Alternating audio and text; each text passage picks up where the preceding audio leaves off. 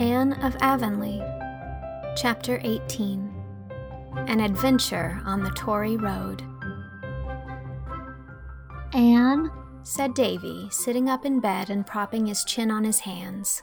"Anne, where is sleep?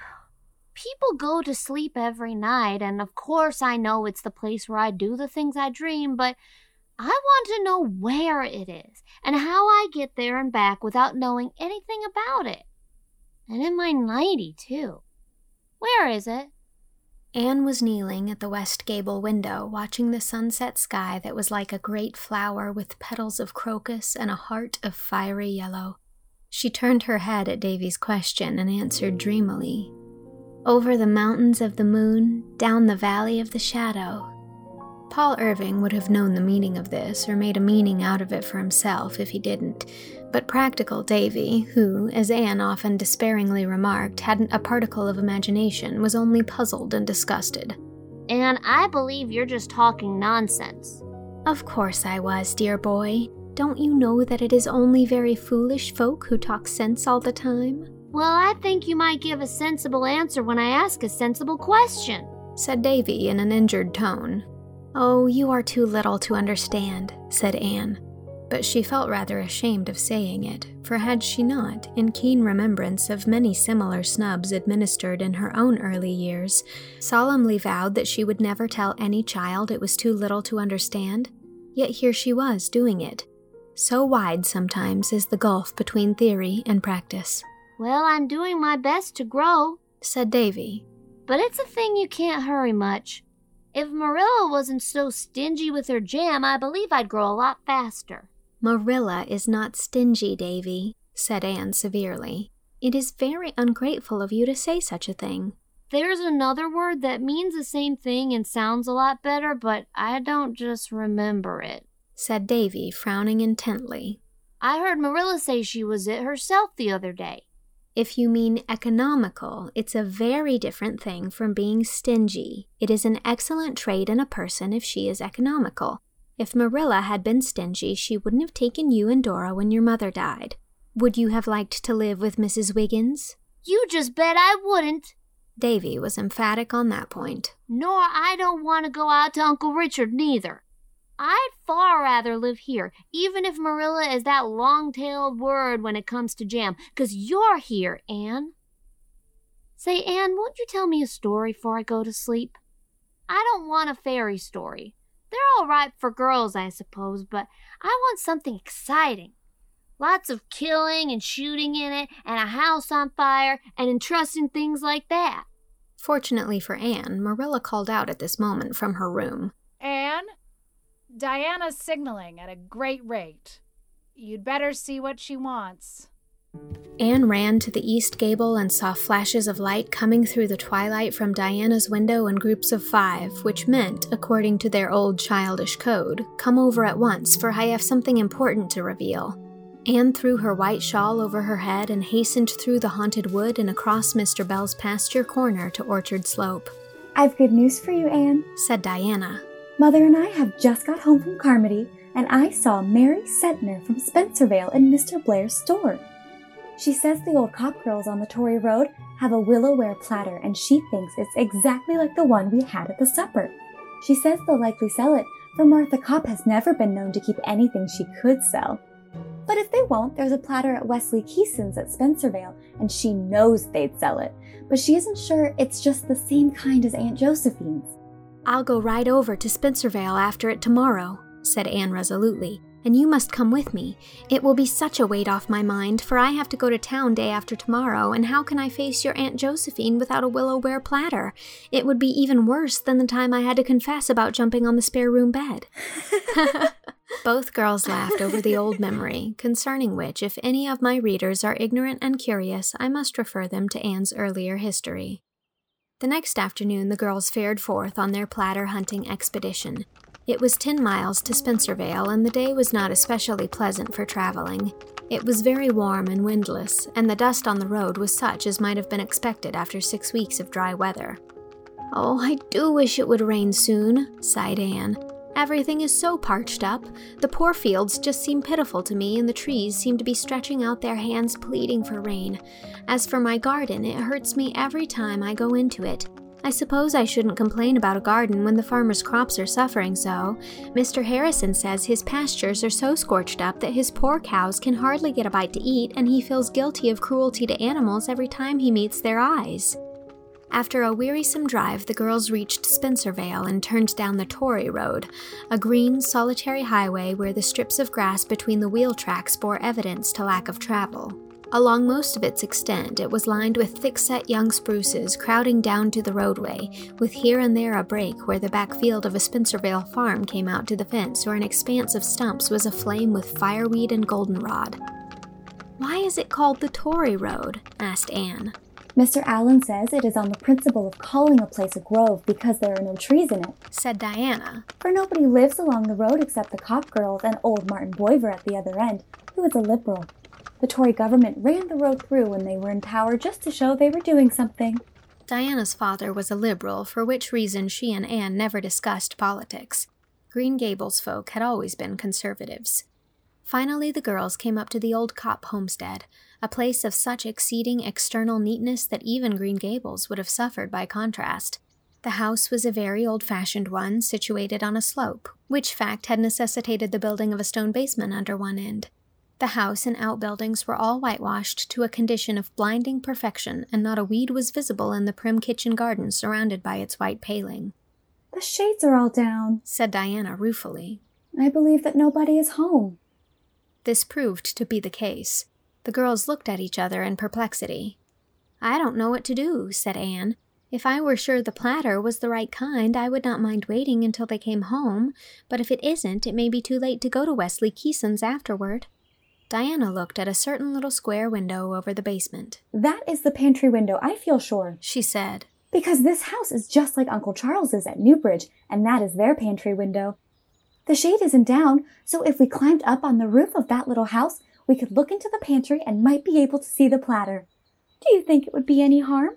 "No, I don't think so," decided Anne after due reflection, "since our motive is not idle curiosity." This important point of ethics being settled, Anne prepared to mount the aforesaid little house, a construction of laths with a peaked roof, which had in times past served as a habitation for ducks. The Copp girls had given up keeping ducks because they were such untidy birds, and the house had not been in use for some years, save as an abode of correction for settling hens. Although scrupulously whitewashed, it had become somewhat shaky, and Anne felt rather dubious as she scrambled up from the vantage point of a keg placed on a box. "I'm afraid it won't bear my weight," she said as she gingerly stepped on the roof. "Lean on the windowsill," advised Diana, and Anne accordingly leaned. Much to her delight, she saw, as she peered through the pane, a willow-ware platter exactly such as she was in quest of on the shelf in front of the window. So much she saw before the catastrophe came. In her joy, Anne forgot the precarious nature of her footing, and cautiously ceased to lean on the windowsill, gave an impulsive little hop of pleasure, and the next moment she had crashed through the roof up to her armpits, and there she hung, quite unable to extricate herself. Diana dashed into the duck house and, seizing her unfortunate friend by the waist, tried to draw her down. "Ow! Don't!" shrieked poor Anne. "Oh, there are some long splinters sticking into me. See if you can put something under my feet. Then perhaps I can draw myself up." Diana hastily dragged in the previously mentioned keg, and Anne found that it was sufficiently high to furnish a secure resting place for her feet. But she could not release herself. "Could I pull you out if I crawled up?" suggested Diana. Anne shook her head hopelessly. "No, the splinters hurt too badly. If you can find an axe, you might chop me out, though. Oh, dear, I do really begin to believe that I was born under an ill-omened star." Diana searched faithfully, but no axe was to be found. "I'll have to go for help," she said, returning to the prisoner. "No, indeed you won't," said Anne vehemently. "If you do, the story of this will get out everywhere, and I shall be ashamed to show my face. No, we must just wait until the Copp girls come home, and then bind them to secrecy. They'll know where the axe is and get me out. I'm not uncomfortable as long as I keep perfectly still. Not uncomfortable in body, I mean. I wonder what the Kopp girls value this house at. I shall have to pay for the damage I've done, but I wouldn't mind that if I were only sure they would understand my motive in peeping in at their pantry window. My sole comfort is that the platter is just the kind I want, and if Miss Kopp will only sell it to me, I shall be resigned to what has happened. What if the Kopp girls don't come home until after night? Or till tomorrow? Suggested Diana. If they are not back by sunset, you'll have to go for other assistance, I suppose, said Anne reluctantly. But you mustn't go until you really have to. Oh, dear, this is a dreadful predicament. I wouldn't mind my misfortunes so much if they were romantic, as Mrs. Morgan's heroines always are, but they are always just simply ridiculous. Fancy what the Kopp girls will think when they drive into their yard and see a girl's head and shoulders sticking out of the roof of one of their outhouses. Listen, is that a wagon? No, Diana, I believe it is thunder. Thunder it was, undoubtedly, and Diana, having made a hasty pilgrimage around the house, returned to announce that a very black cloud was rising rapidly in the northwest. I believe we're going to have a heavy thunder shower, she exclaimed in dismay. Oh, Anne, what will we do? We must prepare for it, said Anne tranquilly. A thunderstorm seemed a trifle in comparison with what had already happened. You'd better drive the horse and buggy into that open shed. Fortunately, my parasol is in the buggy. Here, take my hat with you. Marilla told me I was a goose to put on my best hat to come to the Tory Road, and she was right, as she always is. Diana untied the pony and drove into the shed just as the first heavy drops of rain fell. There she sat and watched the resulting downpour, which was so thick and heavy that she could hardly see Anne through it, holding the parasol bravely over her bare head. There was not a great deal of thunder, but for the best part of an hour the rain came merrily down. Occasionally, Anne slanted back her parasol and waved an encouraging hand to her friend, but conversation at that distance was quite out of the question. Finally, the rain ceased, the sun came out, and Diana ventured across the puddles of the yard. Did you get very wet? She asked anxiously. Oh no, returned Anne cheerfully. My head and shoulders are quite dry, and my skirt is only a little damp where the rain beat through the lathes. Don't pity me, Diana, for I haven't minded it at all. I kept thinking how much good the rain will do, and how glad my garden must be for it, and imagining what the flowers and buds would think when the drops began to fall. I imagined out a most interesting dialogue between the asters and the sweet peas and the wild canaries and the lilac bush and the guardian spirit of the garden. When I go home, I mean to write it down. I wish I had a pencil and paper to do it now, because I dare say I'll forget the best parts before I reach home.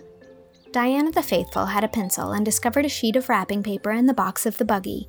Anne folded up her dripping parasol, put it on her hat, spread the wrapping paper on a shingle Diana handed up, and wrote out her garden idyll under conditions that could hardly be considered as favorable to literature. Nevertheless, the result was quite pretty, and Diana was enraptured when Anne read it to her. Oh, Anne, it's sweet. Just sweet. Do send it to the Canadian woman. Anne shook her head. Oh, no, it wouldn't be suitable at all. There is no plot in it, you see. It's just a string of fancies. I like writing such things, but of course nothing of the sort would ever do for publication, for editors insist on plots, so Priscilla says. Oh, there's Miss Sarah Kopp now. Please, Diana, go and explain. Miss Sarah Kopp was a small person, garbed in shabby black, with a hat chosen less for vain adornment than for qualities that would wear well. She looked as amazed as might be expected on seeing the curious tableau in her yard, but when she heard Diana's explanation, she was all sympathy. She hurriedly unlocked the back door, produced the axe, and with a few skillful blows set Anne free.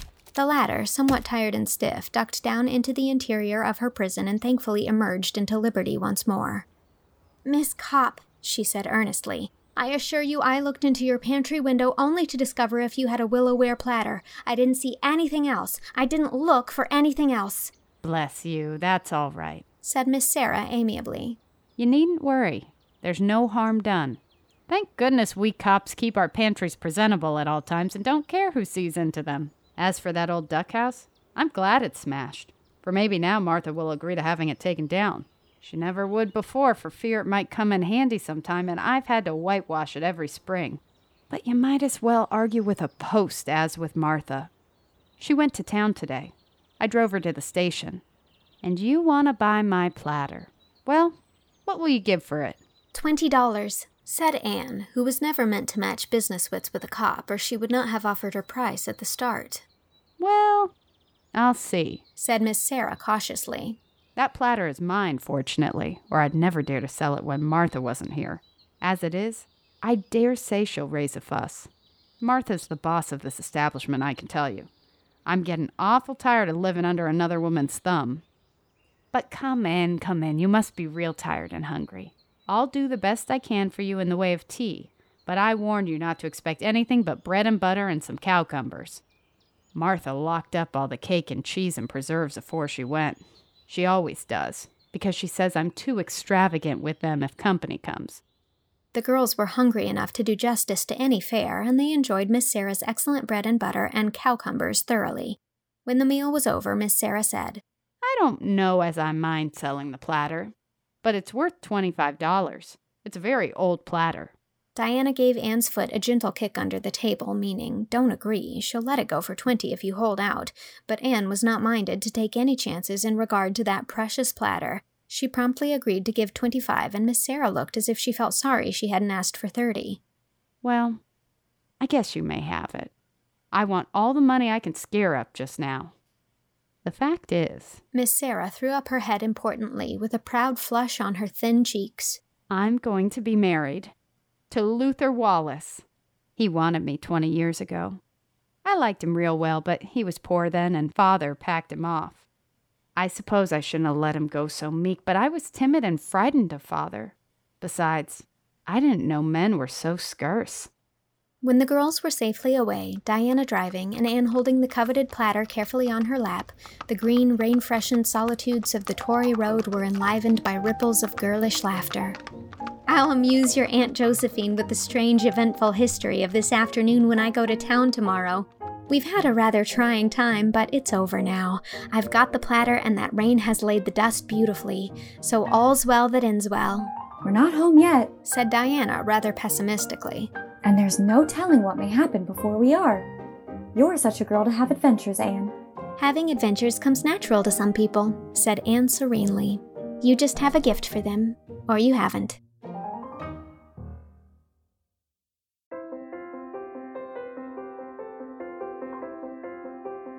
That was Chapter 18 of Anne of Avonlea. Davy Keith was read by Lauren Lopez. Marilla Cuthbert was read by Whitney Avalon. Diana Barry was read by Sarah Grace Hart.